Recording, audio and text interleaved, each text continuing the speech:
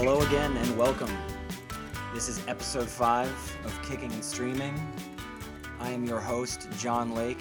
Your other host is sitting across from me in my bedroom. It's a much better sound atmosphere. He's wearing an artsy t-shirt with different frames of cool pictures on it. It's one of those Gap t-shirts, I think, that just looks so cool. It looks like you definitely got it in like one of those 3 for $15 deals. My aunt gave it to me for Christmas. That's how I get all of my J. Crew and Gap and Banana Republic clothing. This is Kevin Hill. Yes, hello. I feel like you did not respond to that aunt comment there. I was trying to get your name in, man. I like the recognition. I don't want to delay the people from giving them what they want. So, yeah. What are your thoughts on those 3 brands? I mean, classic. Say it again. Sorry, Gap, American Gap, Eagle. No, not American Eagle. I haven't worn American Eagle since I was 14. All right, I probably wore it a little bit more recently than that. Anyway. No. Oh man, we're already getting into a kerfuffle over clothing here. A kerfuffle. A kerfuffle. A real, not an argument. A kerfuffle. I think kerfuffle is pre-argument. What you'd say. What were the brands? They were Gap, Banana Republic, and J. Crew. See, I don't feel like Banana Republic and J. Crew are that far departed from American Eagle. But what are you asking me? What are you asking me of those 3 brands? Just a general. Do you wear them? What do you think of them? Does your aunt also give you them for Christmas? J. Crew. I'm not currently wearing J. Crew, but I got a couple articles of clothing from J. Crew for this Christmas that I've worn and gotten compliments on, and I've incorporated seamlessly into my wardrobe, which is something I really appreciate. So I definitely I ride for J. Crew. I got a couple cool things at Gap in the fall, so I can't hate on them. And then. What was the last one? Banana Republic. Banana Republic. You know what? The only thing from Banana Republic that I ever wore with regularity was a 5-piece set of underwear my mom bought me 5 years ago. Wow. Do you still have the underwear? You know what? They were more. It was more than 5 years ago because it was a few cycles of underwear ago. If you know what I mean. I don't still have them. I go through underwear. I probably go through like 15 pairs of underwear a year. I think I like to. It's like I don't know. It's a rotating cast, and like as an pair of underwear gets older, the band gets a little more stretched out, a little more crackly and crinkly. It moves further back in the old top drawer right here. Yeah, I'm definitely. I don't mean to get too graphic, but I'm definitely wearing like a Daryl Hammond or Bobby Moynihan of boxers right now. Should probably leave the cast, and they're a little too long.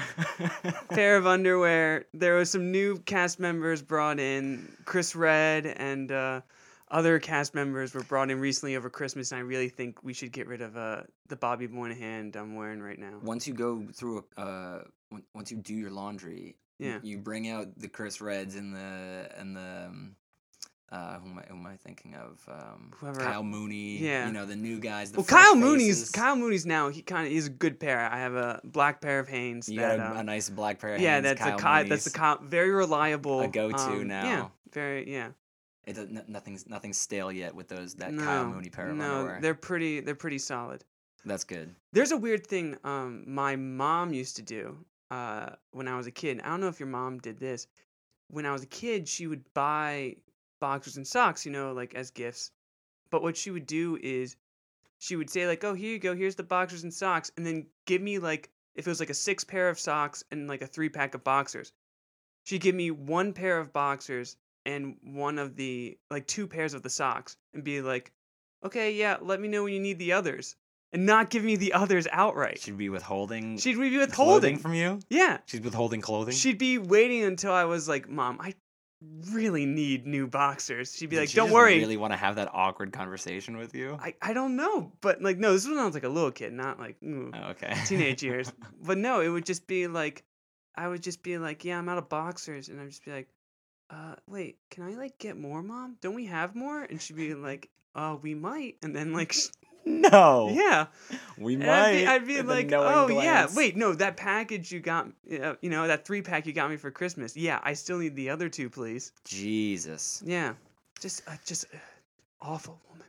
No. Well, now that we've digressed into our wardrobes, our clothing, and our childhood, Kevin, how has your week been?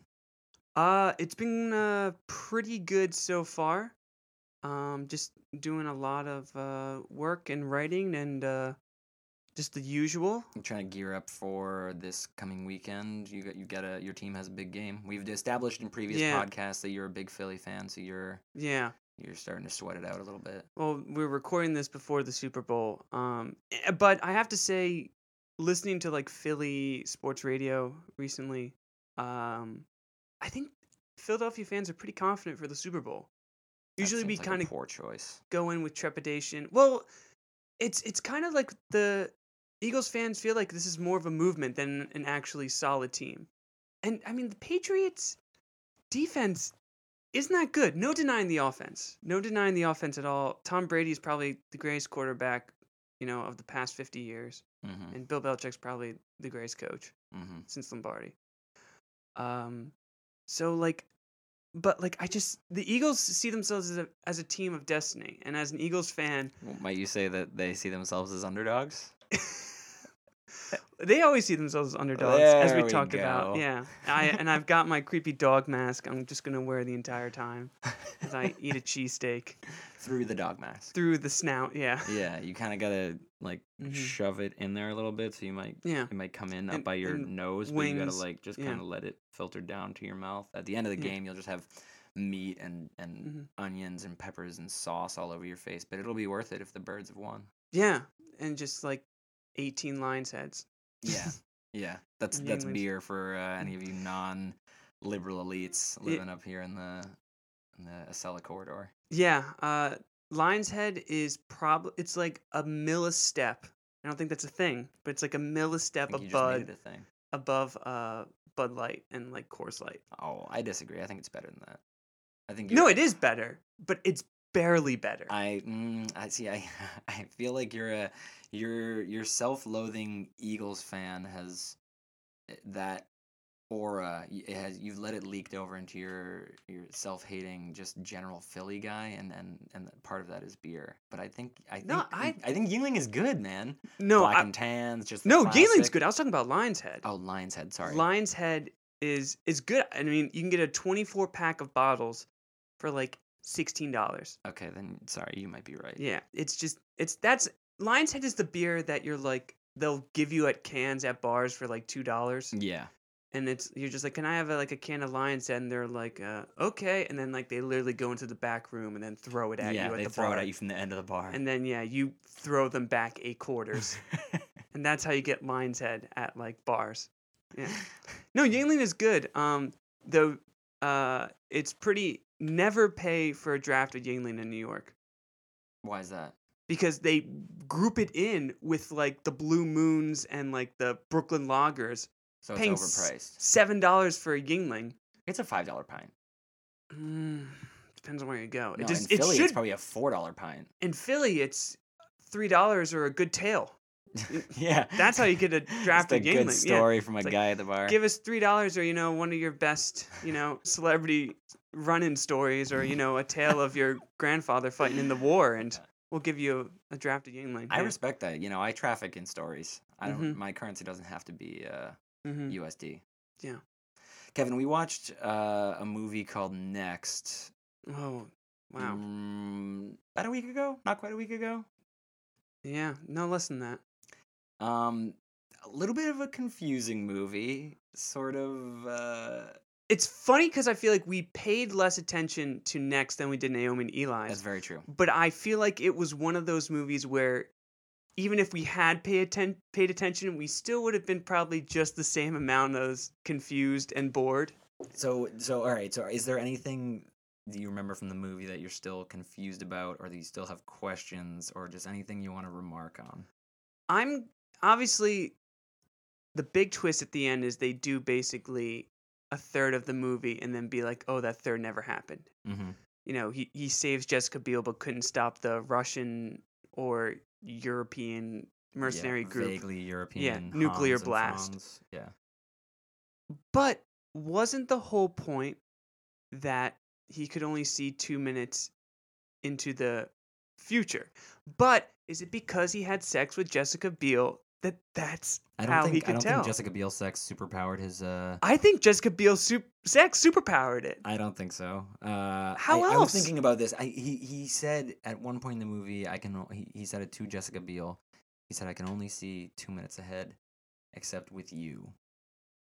He had seen the vision of Jessica Biel walking to the diner where he first meets her Yeah. a couple times, and it was days before he even met her. Mm-hmm. So I don't think this was something that the Nicolas Cage character planned. Remind me of the character's name. Chris Something. Frank Cadillac Frank was his Cadillac, stage name. right? Who had Was it Chris Johnson? It was something not as cool as Frank Cadillac. That's No, for sure. he should have stuck with Frank Cadillac. He Just should've been just like, gone I'm with Frank Frank Cadillac on and off stage. Yeah. Mm-hmm. But I think he realized that he woke up like at the end and realized that he could go do right because he knew what was going to happen, because he can live so far into the future with Jessica Biel, because she's special to him in some way. She's special. She's special. She's special. But I don't know. I'm still kind of confused what gave him the ability to see like a day and a half ahead or whatever time frame it was. I have one other mystery too. I'm glad of it. Yeah. I thought that twist was probably one of the best things about the movie, other than Julianne Moore's acting, of course. Yeah. And I'm not being facetious or No, or I think sarcastic when I say that. yeah. Julianne Moore was the best part of this movie. Oh, absolutely. Yeah. I do have one thing that's been on my mind about the movie. And I'd like to share it if you don't mind. Please, go ahead. Is that so we have the starting scene where Frank Cadillac, of course, performs at like a magic show in Vegas. Right. If you have a power to see 2 minutes into the future and you're a magician, how come you can only get like 8 people to your magic show? He's probably still developing his craft, I'd assume. He's 45. I'm guessing. Who knows? I mean, we don't want to go down the rabbit hole of how old is Nicolas Cage, but like, how can you not be a successful magician if you can see 2 minutes into the future? How can you do the profession of being a magician, have that superpower, and just kind of be like a crappy hack, kind of a little bit of a Vegas sideshow? Yeah, it kind of was like I was watching, you see, and then you like, oh wow, there's no one at his show. And I don't get what the point of having that in the movie was. Like, why not make him a super successful magician? Why not make him have like this crazy Chris Angel mind freak like show? And then that's what gets like the FBI interested in him. Like, if he has a more successful show, then the FBI can be like, how's he pulling off these stunts? And then that gives it more like Julianne Moore could be more like, oh wow, I think he might have this power we can use. Because I don't know, I don't remember the movie, but I don't remember the reason Julianne Moore was like. I'm glad you're going in so hard on the story and the writing for this movie, because after we watched it, I did a little bit of my own research. Yeah. And you even said so during the movie, but that it felt like there was a part of this movie, like a small part of its DNA that was built on a great idea. And It seemed as though it had been turned into something else by either rewrites or some casting decisions that necessitated rewrites or what have you. Yeah. So I did some of my research. I went on Wikipedia and I found out that there was an original draft. You were 100% correct that there was an original draft and was rewritten drastically in order to appease some people that bought on in production early on. So the first draft of the story was much more closely related to the Philip K. Dick story. It was much more closely related to his short story.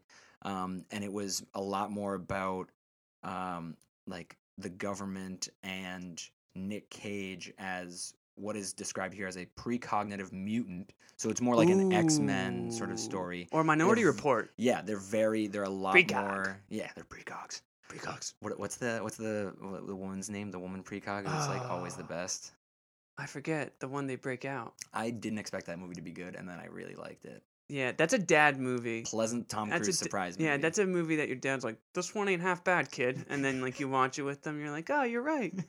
My dad knows everything. Yeah, my dad really knows movies. And then he shows you like something bad, and you're like, ugh. So they had this original draft, and it was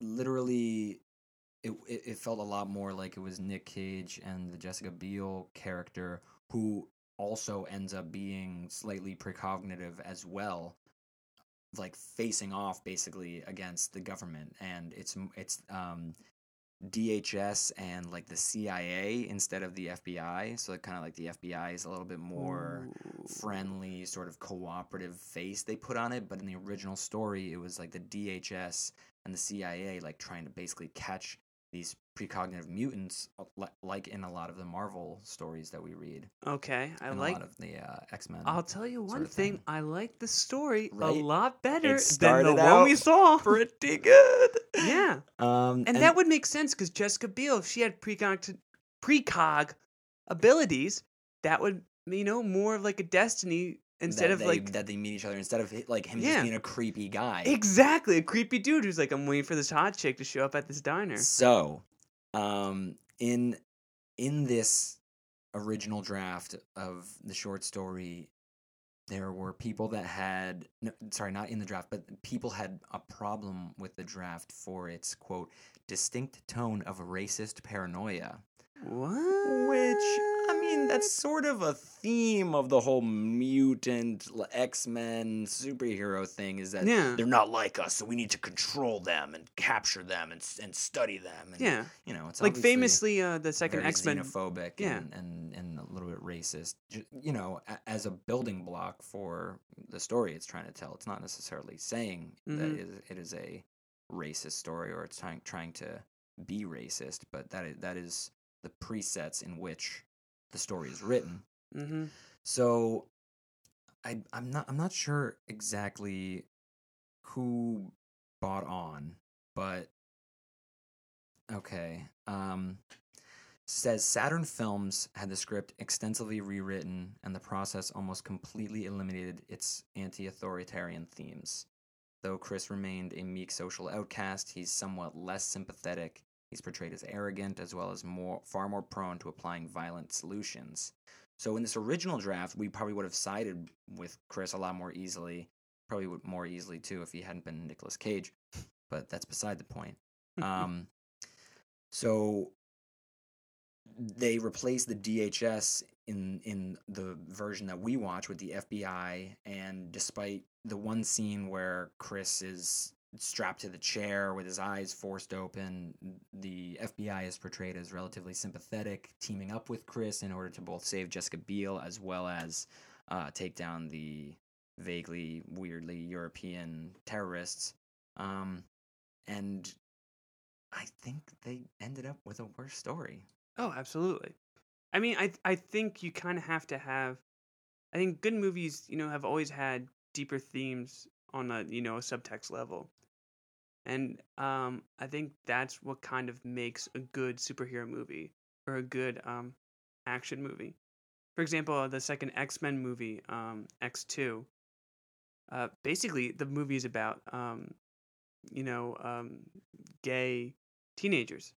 Mm-hmm. It's like a school of mutants, and it's kind of like a school of, gay teenagers. There's that famous scene in the bedroom where the, parents are like, can't you just, like, not be a mutant?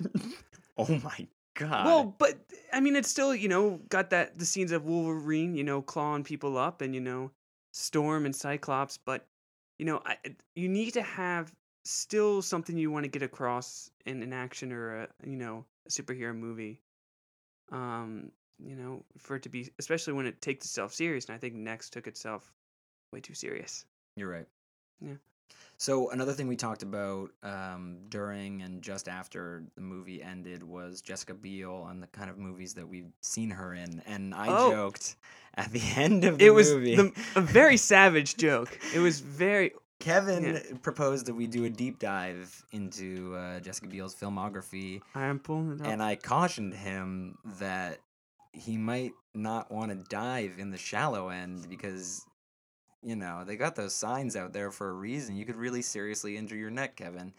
And I just want to say, I spoke out of line. A Jessica Biel deep dive is not a dive into the shallow end. It might not be as deep as the ocean that some actors and actresses out there have, but Jessica Biel has actually been in some very successful movies, and not only in movies, but she's had spots. Successful commercially. Successful commercially. Okay. And she's also been in some TV too. Would you like me to kind of just go through and you can say stop and comment on anything if you want? Yeah, I mean, I got up on my phone right now as well, and I'm interested to hear what you said is successful. Okay, what I noticed right from the beginning, I pulled up her IMDb, and where it says known for, she has The Illusionist. That's the magician movie I was talking about. Okay. Which isn't half bad. Okay, I haven't seen it, so I can't be the judge of that, but yeah. Next to The Illusionist, she has Next, which is... I think we all know how that movie is. Next to that is the Texas Chainsaw Massacre in 2003, and then Total Recall in 2012, the Total Recall remake with Colin Farrell. Which I don't think got good reviews. I don't think that got good reviews at all. But I'm not talking about reviews when I say successful movie, because that's not... The movies that we're watching are not going to be successful by being good movies. Well, how do you say that Total Recall was successful? I believe it was relatively commercially successful, wasn't it? Well, I always thought the rule was you have to double your budget in order to be successful. And I've got the Total Recall Wikipedia right here. Prove me wrong. Budget was $125 million. I would have guessed about $100 million. What? You make a Star Wars or a Star Trek or a Marvel War Kevin, for like this is 150. In 2012, FX companies were expensive back then. Before anyone knew how bad it could be. Well, the film only made $198.5 million. Oh, and it should have made $250 million. Short. Well, you have to do double because you have to do the marketing as well. You're right. And so I'm gonna decline that successful statement. We gotta disagree on something in this podcast. Fine. We gotta argument and debate, so we might as well draw the line at the Total Recall. Budget and box office. Okay, let's move on from Total Recall. Please. The thing I remembered her from when we watched Next was the thing I remembered her from most readily was Chuck and Larry Get Married. I now pronounce you Chuck and Larry. Mm-hmm. No, why don't you take this, Kevin? I mean, I don't think it got that great reviews. It says it got a 14% on Rotten Tomatoes. But I will say it was successful because it had a budget of $85 million. What? I don't know how it had a budget of $85 million. Well, it had Kevin James and Adam Sandler in it, and probably two of their cronies. Yeah, that's a conspiracy rabbit hole for another day. Because there's a lot to go into there. There's the one Adam Sandler movie, Jack and Jill, which is a total cash grab. It's a good conspiracy. There's a big conspiracy behind it, and that's worth going down in another episode. But I thought Jessica Biel was worth Julianne Moore of I Now Pronounce You Chuck and Larry. Well, she probably deserved the $15 million her agent got for her. I hope she got it, because it can't be good. It can't be fun to work with those guys. $85 million budget, $186.1 million box office. So that's a successful it made its money movie. back and some. Yeah. But we will get to Kevin James later. We will. Actually, Kevin James is next up. I think that dive was probably shallow enough. I don't think there's a lot more to go into. Yeah, you were like, oh, there's actually some movies. But then when there were some. She was on Saturday Night Live. What else? She was on BoJack Horseman. Yeah. And I heard that show, The Sinner, is supposed to be pretty good. And I think she got nominated for like a Golden Globe for it. Really? Yeah. But it was on USA Network, and they do air the Golden Globes on NBC, and, well, hey man, they always say that you can buy the Golden Globes if you want them, so maybe, I don't know. Jessica Biel was in Valentine's Day back in 2010. That's a classic Valentine's Day And New Year's movie. Eve, the other Gary Marshall holiday movie. Man, that's a twofer right there. Well, apparently she was so good in Valentine's Day, you got to bring her back for New Year's Eve. I can see that. Mm-hmm. Oh, you know what's a movie that I've been thinking of lately? It's holiday related. so it's relevant. But The Night Before with like Seth Rogen. I've never seen it. Who else is it? Who's the guy from the Drummer movie with J.K. Simmons? Is it Miles Teller? Miles Teller? Is he in it? Let me just click away at my keyboard real quick. I don't think I've ever seen that, and I've seen like most Seth Rogen movies. Unfortunately, It's a fun, some raunchy, cases great, and others. It's a fun holiday romp. Mm-hmm. Oh no, it's not. It's not Miles Teller. It's Who? Deluxe brand Miles Teller. Can you guess? Deluxe brand? Yeah. Deluxe how? He's just the rich man's Miles Teller. The rich man's Miles Teller? Yeah. With a little bit more God. charisma. Like actually like a good bit more charisma. A good bit more charisma. Rich man's Miles Teller. I need one more clue. A lot of people know him by his initials as an acronym. Oh, Joseph Gordon-Levitt. JGL, baby. JGL. He's a delight more than a rich man's Miles Teller. So it's Seth Rogen, JGL, and Anthony Mackie. Ah. And Jillian Bell plays, I believe, Seth Rogen's wife, and it's fun, drug fueled. Don't take your kids to see it. Mm-hmm. Anyway, let's move on to your requested topic of conversation. Oh, yes. And I want to tell the listeners that Kevin brought this to me, spoke very briefly about it. Let me get my notes here. He mentioned it at the end of the next watch. Yeah. A little thing about Kevin James and his sitcom. Well, yeah, this is a very interesting topic I came across on Reddit, and well, I'll just say it. I'm a Kevin myself. I was born a Kevin. That. I was raised a Kevin. I am a Kevin.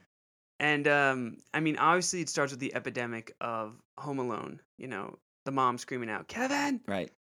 And so, what's kind of been created, and I've written about this and talked about this, is an epidemic of using the name Kevin in like TV shows.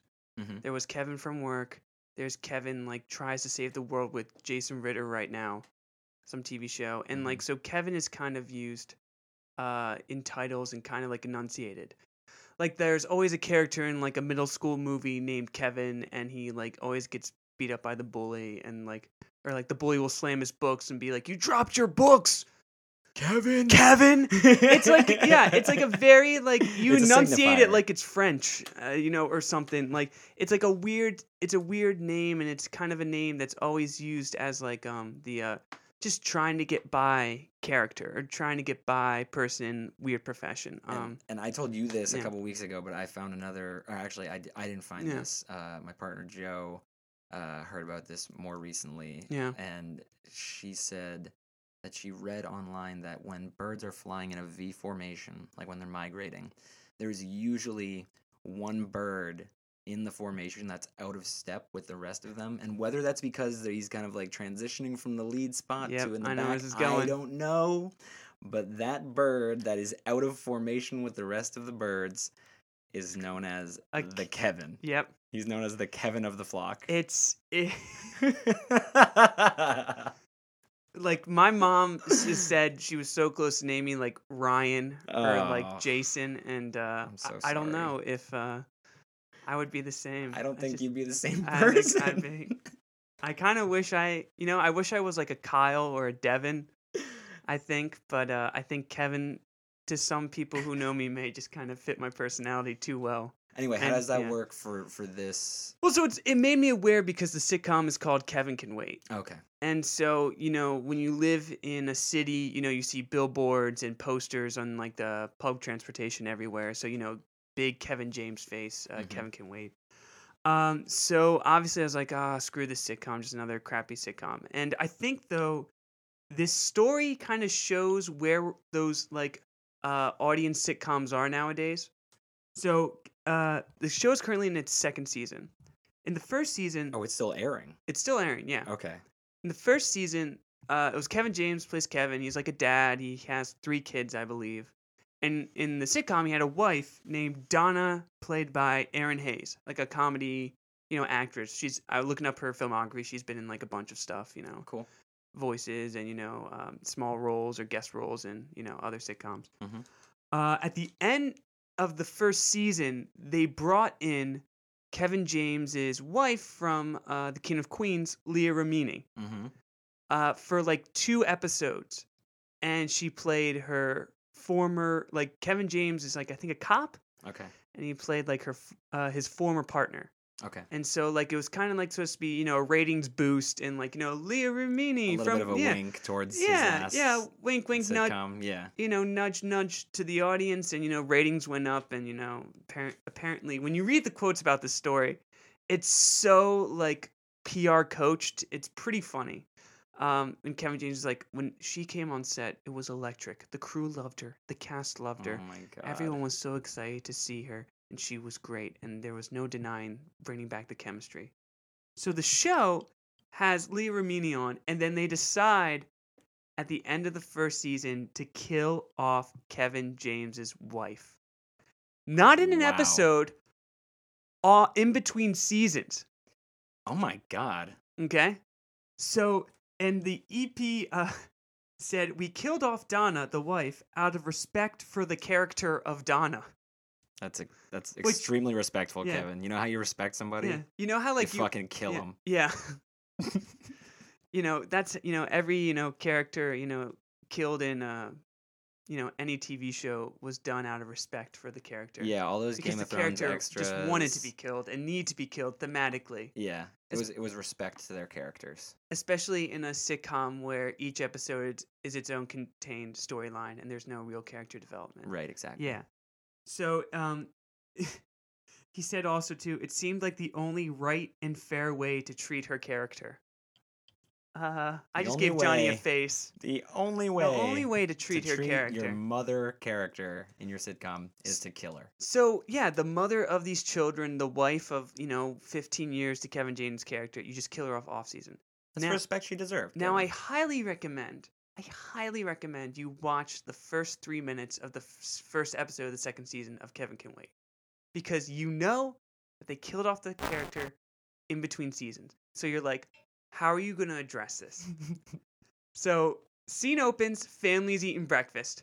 Banter back and forth, you kids go, dad's packing lunch. Oldest siblings like, you got to give him fruit and vegetables. And dad's like, oh, beef jerky, blah, blah.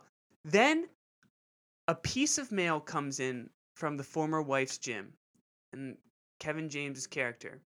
Now, mind you, the audience doesn't know that the wife is dead.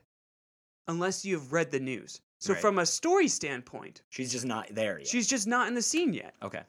And so, you have to explain that, but they never do.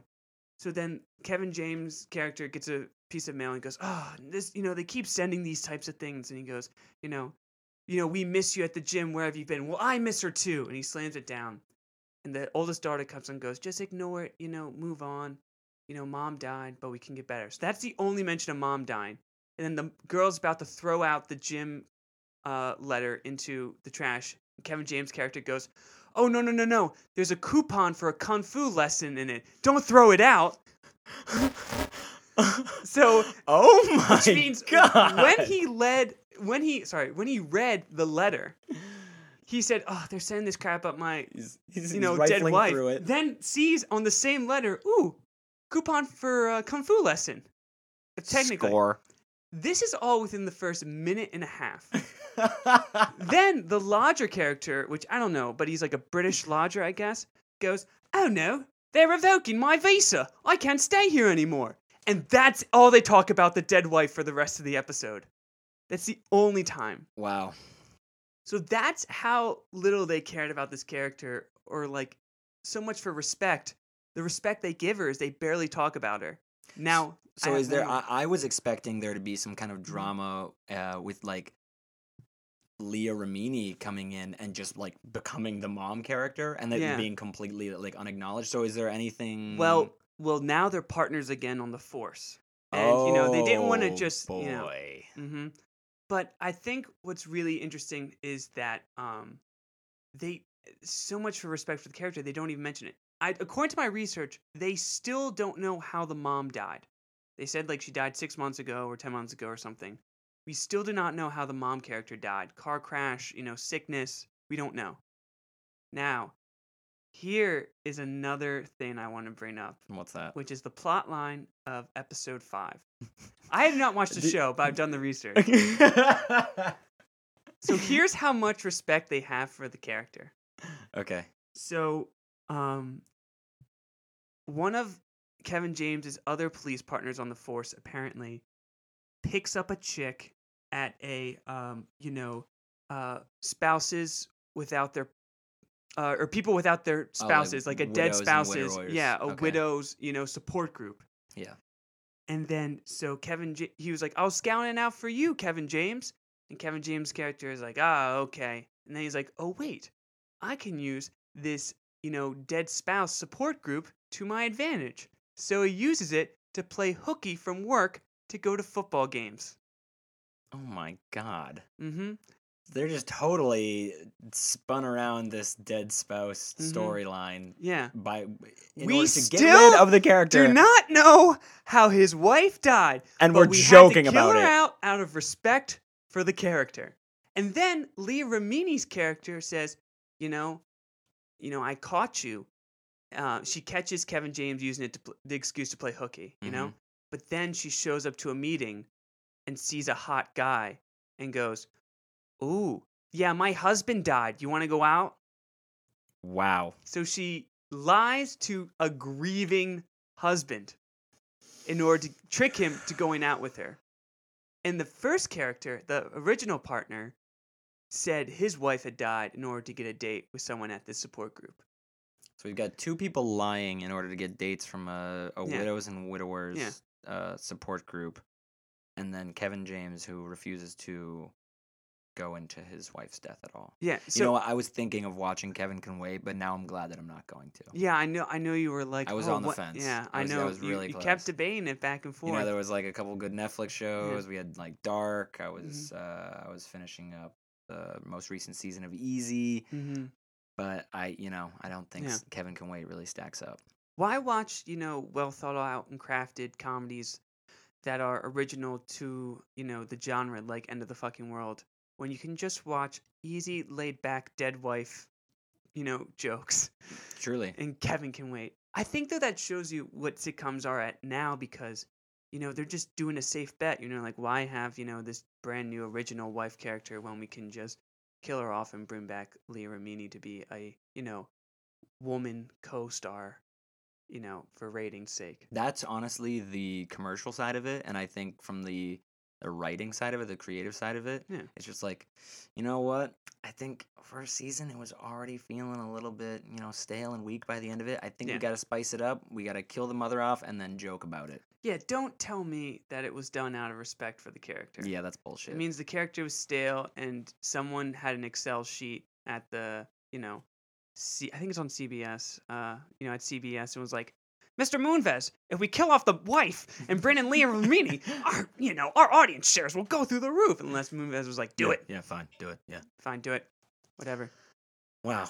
Yes. That's great. Thank you for that, Kevin. And I'm so glad I could just process it while we're doing this because it makes a big difference. Well, I think it's something should people be aware about and be like kind of like, what the hell? I'd hope that our listeners, if we even have any, are watching the kind of shows that we're watching for enjoyment, like on Netflix, all these weird sort of one-off, sort of indie, low production value, low budget things that explore character and do new and exciting things instead of a 22-minute sitcom. Yeah, I mean sitcoms though are kind of like comfort food. Yeah, and I understand watching one of those old school sitcoms and like Seinfeld or Friends or something, and it's comfort food. It's like chicken parm, but like. When a sitcom is screwed up like as much as this one has, and screwed up in kind of like a just contrived and showbiz and just deceitful way, it's hard to look at the product and think there's nothing wrong with eating this, consuming this, and it's like there's so much more better content out there. I think I know I'm sure you want to see that Leah Remini and Kevin James reunion, but maybe just watch old King of Queens instead. Yeah. Go to the oldies Yeah. but goodies if you want to feel, if you want Yeah. that comfort food and you want that 22 minutes just out of your own head. Yeah. Well, I see you reaching for the bowl. Yeah, let's not dwell on this too long. We're gonna pick our next crappy movie, our next crappy Yes. Netflix or Amazon streaming movie that we can watch and joke around and hang out to. And remember, if you have any suggestions, send it to us at kickingandstreamingpod@gmail.com. That's entirely spelled out. So kicking and streaming pod Yep. at gmail.com. And because our bowl is getting light, we're going through these movies. And one just we fell need more out, suggestions. and I did see it, so let's do it. Oh, Oh, sorry jeez. about that for the Jesus, listeners Marie. there. Oh, what do we got? I'm so Minerals. excited. So, the title of this movie is So Undercover. So Undercover. Yeah, let me just let me do a quick little. I forget this one. It's been a while since I made all these listings. Okay, a tough, street smart private eye Mm. is hired by the FBI to go undercover in a college sorority. Oh man, do you want to know? You want to know who the lead is on this? Can I guess? Please guess. Okay, give me some clues. I don't know if there's any clues that I could give you that wouldn't just completely give it away. All right, then give it away. Miley Cyrus. Oh. Yeah, Oh. and it doesn't look like it's one of her better flicks. Oh. I'm excited. It's a 5.0 on IMDb, which is wow. That's at the top end of our range, right? We're under 6 on IMDb. Well, Naomi Neal's controversially, there was a big uproar amongst our listeners because it had a 6.2 on IMDb. Yeah, people did not like but that. It did not deserve a 6.2. No, it didn't. It deserved Let's a see 2.2. Let's see if this deserves. I'm excited to see if it deserves its full 5.0. From 16,494 ratings. It doesn't. Yeah, I'll If be it- excited to see it. It looks like it's got two no names as the Anybody probably a else? love interest and a male lead. I don't know. Any other Link characters on the linked actors? It has Jeremy Piven and Ooh. Mike O'Malley. Mike O'Malley, character actor. Yeah. Jeremy Piven. Ooh, not excited to see him after what's going on with the allegations. Josh, yeah, that's true. I completely forgot that he's one of those creeps out there now. An actor from Entourage has sexual misconduct allegations. Yeah. Oh my gosh! Color me shocked. Who would have thought? All right, so next time we'll be watching So Undercover. It's an hour and 34 minutes. Miley Cyrus, Jeremy Piven, Mike O'Malley, and Josh Bowman. Hey Johnny, Again. I'm so looking forward to watching that with you. I'm so not going to buy into this little shtick. We're so going to do so many jokes about So Undercover when we find the time to watch it. All right, I think that one's already dead, so maybe we can just It's move dead in the on water, from but we'll bring it next back time. up when we watch it. Maybe not. Yeah, maybe All it's right. just dead in the water. Anyway, let's move on. We have a little game we wanted to play. The Yes. Grammys happened recently. I didn't watch them live. You did not either. You don't know any of the results. I do not know any of the results, and we should say that is a few days after the Grammys. Yeah, it's the Grammys were Sunday or Monday? Yeah, Sunday. No, they were Sunday. It's Tuesday.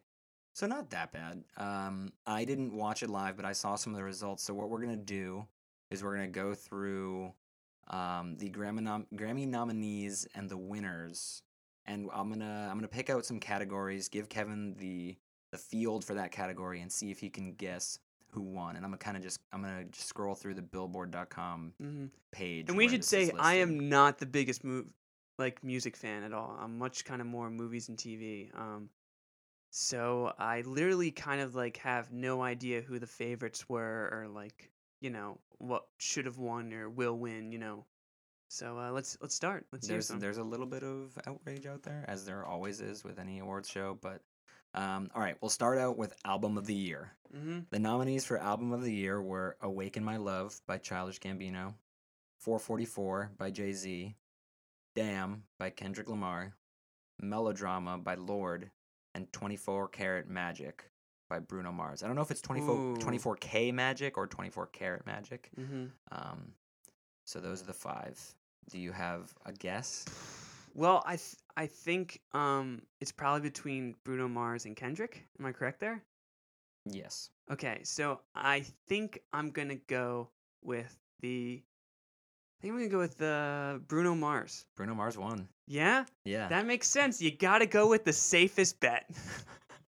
Wow, Yeah. Kevin. Initially I was like, well, they should probably give it to Childish Gambino, and then I'm like, wait, nope, they would never give it No, to Childish no one would ever Gambino. give him that Then I award. think Jay-Z they could maybe give it to, and they're like, and then I heard Bruno Mars ending with Bruno Mars solidified Bruno Mars for me. I was like, yep, they gave it to Bruno Mars. That's too bad. I also liked the Awaken My Love album. I thought it was really amazing. I listened to Damn a few times through and really Yeah. enjoyed it. That's, you know, I still listen to basically like every one Damn of- at the gym. Yeah, every one of Kendrick's albums has been really great, but Damn has just a really few really awesome songs on it, and it tells a story, and Kendrick Lamar is an inspiring artist, so I feel like he probably should have won this one. Yeah. Anyway, we'll move on to Record of the Year, which is... What's the difference? It's basically...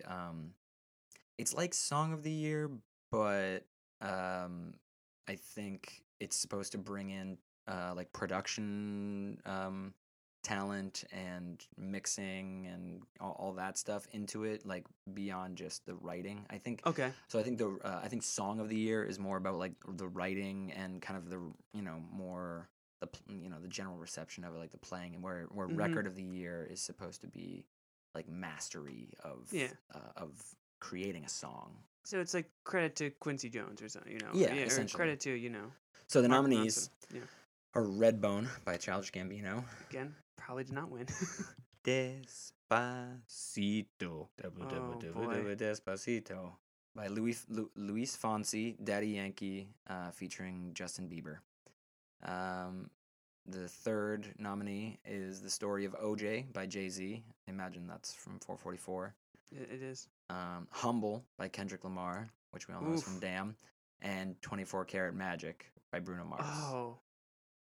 As the title track of his album of the year winning album. Well, so this is kind of, I'm thinking like Oscars now, like does something that get album of the year just sweep the song too?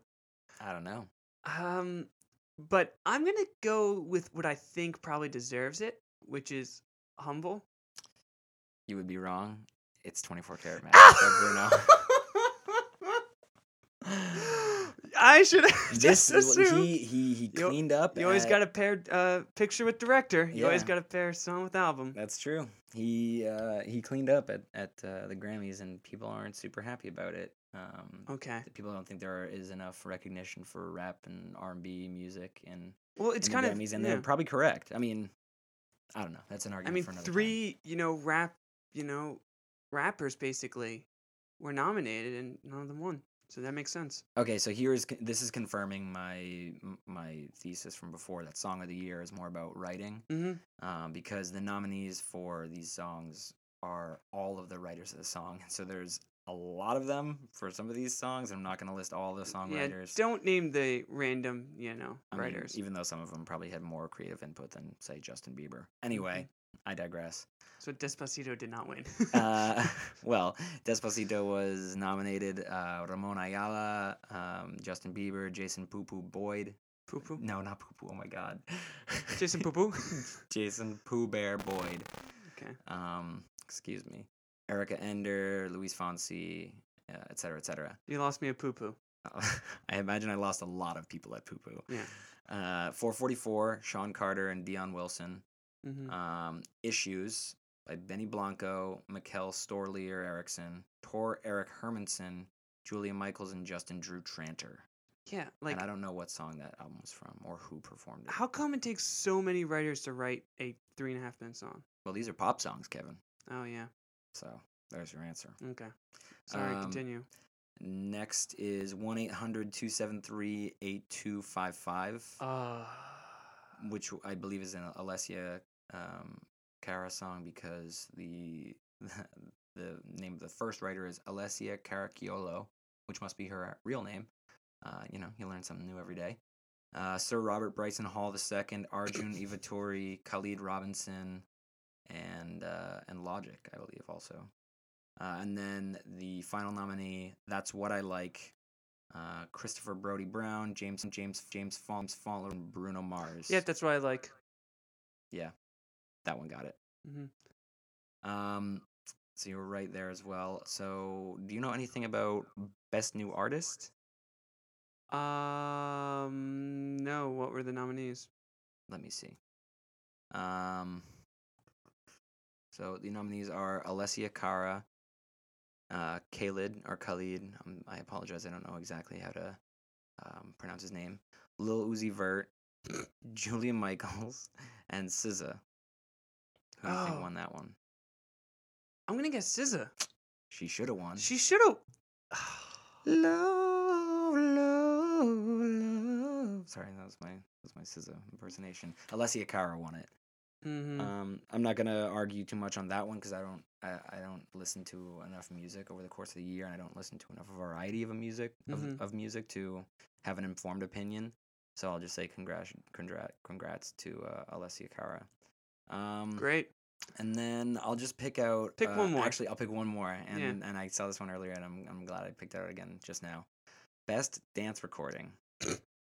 Okay, yeah, this is really Bambro Koyo Ganda by Bonobo featuring Inov Gnawa. I couldn't name it to the Cola. song. Yeah. Or Cola, maybe. By Camel Fat and Elderbrook. That's bad podcasting, but I'm just shaking my head. And he spells Camel Fat with a PH. Cool. Next nominee is Andromeda, which is the Gorillaz featuring Dram. And now I haven't heard that, but I'm already very interested because I like the Gorillaz and I like Dram. So check me back next week and I'll let you guys know how that one was. The next nominee is Tonight by LCD Sound System. And the final nominee is Line of Sight, Odessa featuring Win and Mansionaire. Now, who do you think won? I have a bias here. Of Why LCD. don't you tell? Yeah. They're one of my favorite bands. We like LCD Sound System. Oh yes. You turned me on to them probably a couple years ago, 3 years ago. Yeah. We saw them live at Panorama, and oh boy, that was one of my favorite sets I've ever seen. Yeah. After a very interesting Sia set. Yeah. Which was surprisingly good. Interesting. Surprisingly interesting to see. And she's very talented vocalist, but a very interesting set. I mean, it's not LCD, right? It's LCD. No, really? They won a Grammy, man. That's what a great one to end on. I know, I'm right? very excited about that. I'm very glad I picked that one out. I mean, we got to move on because we're going really slowly, but this next category is very good because you and I sort of talked about and had it out and hashed it out about this, but we wanted to talk about NBA, sports and social media, kind of why the NBA is so fun, and we got into this basically when a friend of ours, Seb Oya, friend of the pod, sent us an Instagram of Joel Embiid dunking on. It's a picture. It's a Joel Embiid Instagram dunking on Russell Westbrook, and the location tag says "crime scene investigation." Yeah. And I reacted to this by saying, I wasn't that into it. I thought it was a little bit out of line. I know Joel Embiid has been doing the whole Instagram thing, but I thought since his team lost and the implication with the location tag, and dunking over a guy who is trying to take a charge, it makes it look way worse than it is. So I didn't like it from that point of view, and I think I probably goaded you a little bit, Kevin, into arguing with me, and we got a little heated and eventually worked it out. But why don't you give the intro to this sort of section of the podcast that why you think the NBA is fun, what you like about the personalities that we're seeing out there every day. Well, I think we talked about the one of the other discussions. The last one was it is a league of personalities. And it's kind of one of the few sports where you can basically, if there's a player you like, you can follow them throughout the game, follow them on the bench, and then also, follow them online, follow them on Instagram, follow them on Snapchat, and it's a pretty interesting aspect of sports, and when you break it down, and it is, a very, superstar heavy game. It's a very physical game, and it's a game where your statistics really matter. And they're very evident, and there's a big push lately for advanced statistics, which purport to predict a player's value even better than traditional statistics do. Yeah. So there's a big push for all these different kinds of metrics to evaluate player performance. Yeah. And so it is a sport where you kind of have to come out hot, especially if you're a young player, and especially if you're one of the first round draft picks. Mm-hmm. And so, I think it was, some players, will just stay, silent and, let their, uh, stats, and, improving play over time, really make that be, the case of, why they should be paid as much as they're paid and, be have as much coverage as they do Mm-hmm. on, the ABC Game of the Week or ESPN games. Yeah. And others kind of, have more energetic personalities, and Right. Joel Embiid is one of those in that category. Yeah. He usually takes a photo of a highlight of himself during every game and will do like a goofy location tag or have, a goofy comment on it. And I think he is a player that, has the skills, and is, definitely going to be a, superstar and a multi-year all-star in the future. Mm-hmm.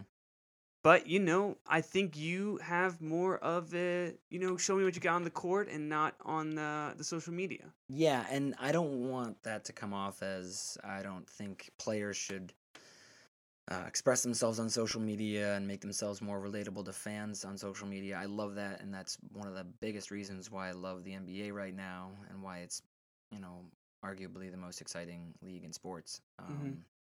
But yeah, I think to a degree I'm a little bit of a traditionalist, and I think smack talk should be done like on the. I think people should, like you said, speak with their stats a little bit and with their performance, and less so with their antics and the things they say off the court. That being said, the 24-hour news cycle that we're experiencing right now, both in politics and in other things generally, it lends itself to there always being a new comment on something from a sports from a sports figure, whether it's Yeah. a new storyline, a new beef, a new thing for everyone to have to comment on that given day.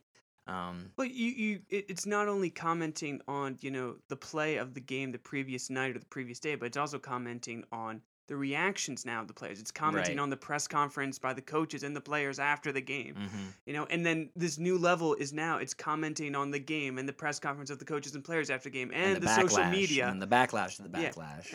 And what the players said, what the fans said, and it kind of it shows where we're at right now, with online social media and podcasts and whatnot to comment on the comments on the comments. Right.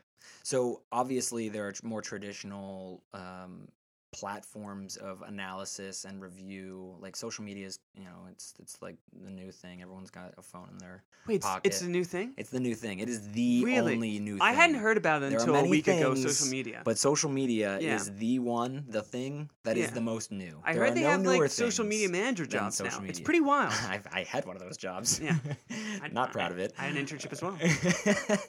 so we have these traditional formats like a talk show or like post game analysis by these former players and sports writers and sports analysis personalities in the studio afterwards. They still need to get their word in, and then everything that they said, negatively or positively or whatever, has to get turned around the next day, and someone's got to hear about what they said because they were involved, and then there has to be that comment, just like you said. So comparing the Joel Embiid Instagram antics or behavior or whatever you want to call it to other more traditional, microphone in face reactions, you brought up the instance of Draymond Green calling out the reporter Brian Windhorst, who is very talented, has reported on LeBron James for most of his career, is very good on analysis, is on multiple podcasts I listen to, and is a very good writer in general. Writes really good long form as well as just more commentary, game by game stuff.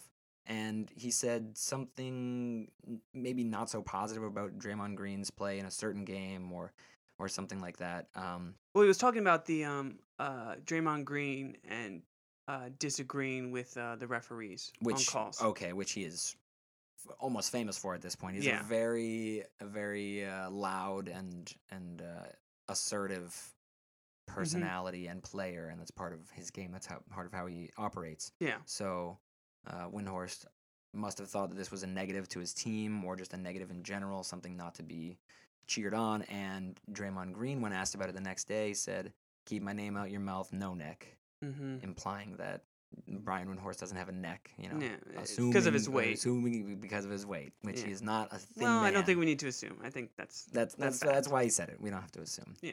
Draymond was being a dick by saying this. He, you should never comment on somebody's physical appearance when that's not even a topic of conversation, especially if it's gonna be something so, mean and just mean-spirited and just unnecessary. Absolutely. It wasn't a valid response to what Brian Windhorst said, which is thought out and articulate criticism of Draymond Green. So there's kind of, that other side of just the more traditional, microphone in your face, what's your comment, post game, then the, younger player, Joel Embiid, Instagram afterwards, kind of clowning on some guys. Yeah. It depends on your take on the sport and how long you've been an athlete and how long you've been alive, really. Because I think I take a lot from my dad, who is like a little bit of a traditionalist when it comes to sports.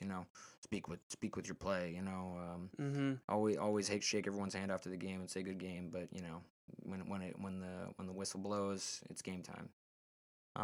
And so we also have an article here of other famous athletes' social media fails, or incidents that it's a perfect listicle for our purposes here. So number one on that one, we'll just go through these quickly. I can give you some background if you don't know about them, but we can just laugh about them and keep moving. D'Angelo Russell's Nick Young Snapchat video. Have you heard about it? Iggy Azalea. Yeah, the Iggy Azalea thing. That's old news from about a year ago or so. It's pretty famous. Everyone should know about it. But it's just basically posted a Snapchat of Nick Young, who's an older player, admitting that he'd slept with other women since he'd been engaged to or dating his then girlfriend, Iggy Azalea, obviously a famous artist. Yeah. Just general, not a good thing to do. Whether or not you're a pro athlete, not a great thing. And not a good friend move to post that as well. Oh, even if you're a normal person, it's then again, is D'Angelo Russell the one at fault here? We could go way into this.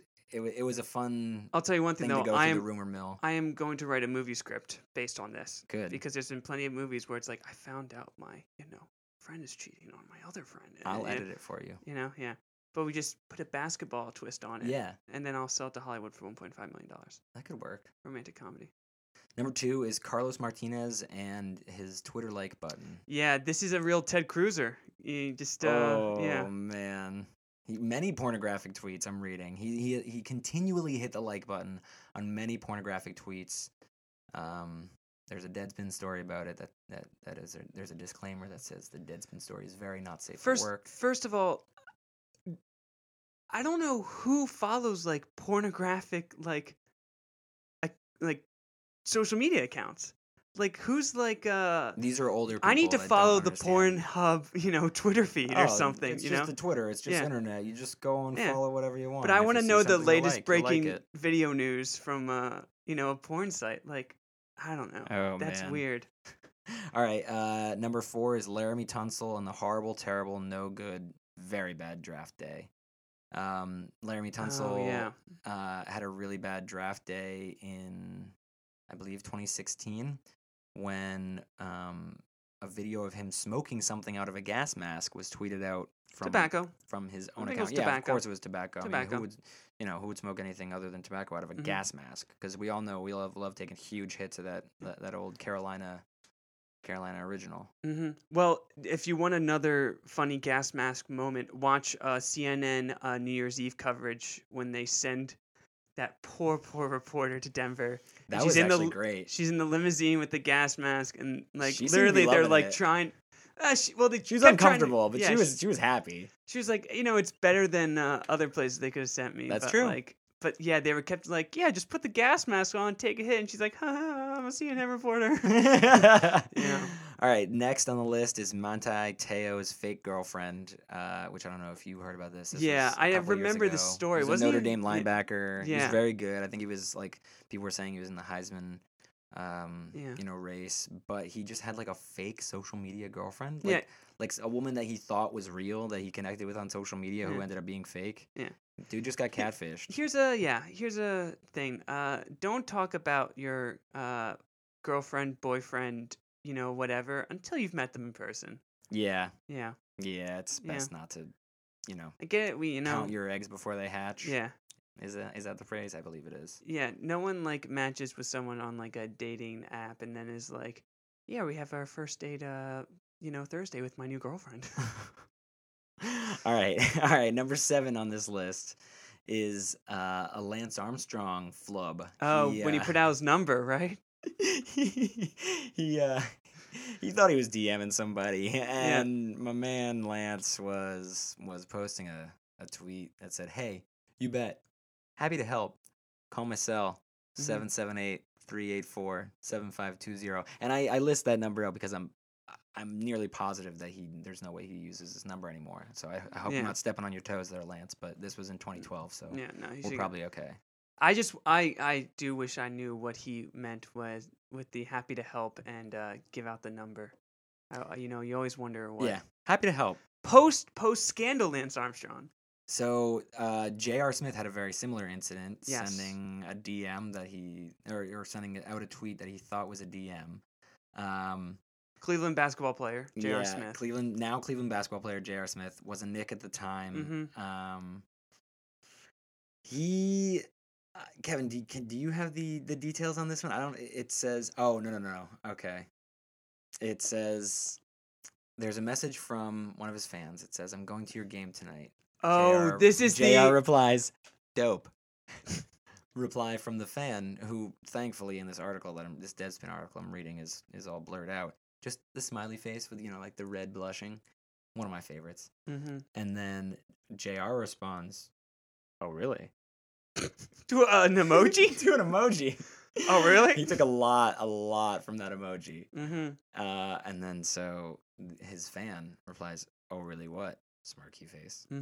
Which is telling. And then, and I quote, J.R. Smith replies with, "You trying to get the pipe?" That is poorly handled. And okay, so I was wrong before. I said that this was a tweet that was supposed to be a DM. No, it is just an actual DM, but it got leaked or sent out by this woman he was messaging. And I feel like there are more eloquent ways to say, "Would you like to have intercourse with me?" than to say, "You trying to get the pipe." Not to say that one should be seeking intercourse with relatively random people on Twitter. If that's your game, and respect on all sides, then go for it. I just know now to never message J.R. Smith that I'm going to your game tonight. Even if you are going to one of J.R. Smith's games, I recommend you do not tell him. Yeah. Hey, I'm going to I'm going to see you tonight at your big presentation at the economics panel. You want the pipe? You trying to get the pipe, Kev? Trying to get the pipe. All right, and then the last one, the most probably the most vulgar, I'd say, is a Ray Allen. It's another tweet that was supposed to be a DM. I don't think I know this one. This one is the most NSFW, I say. In 2009.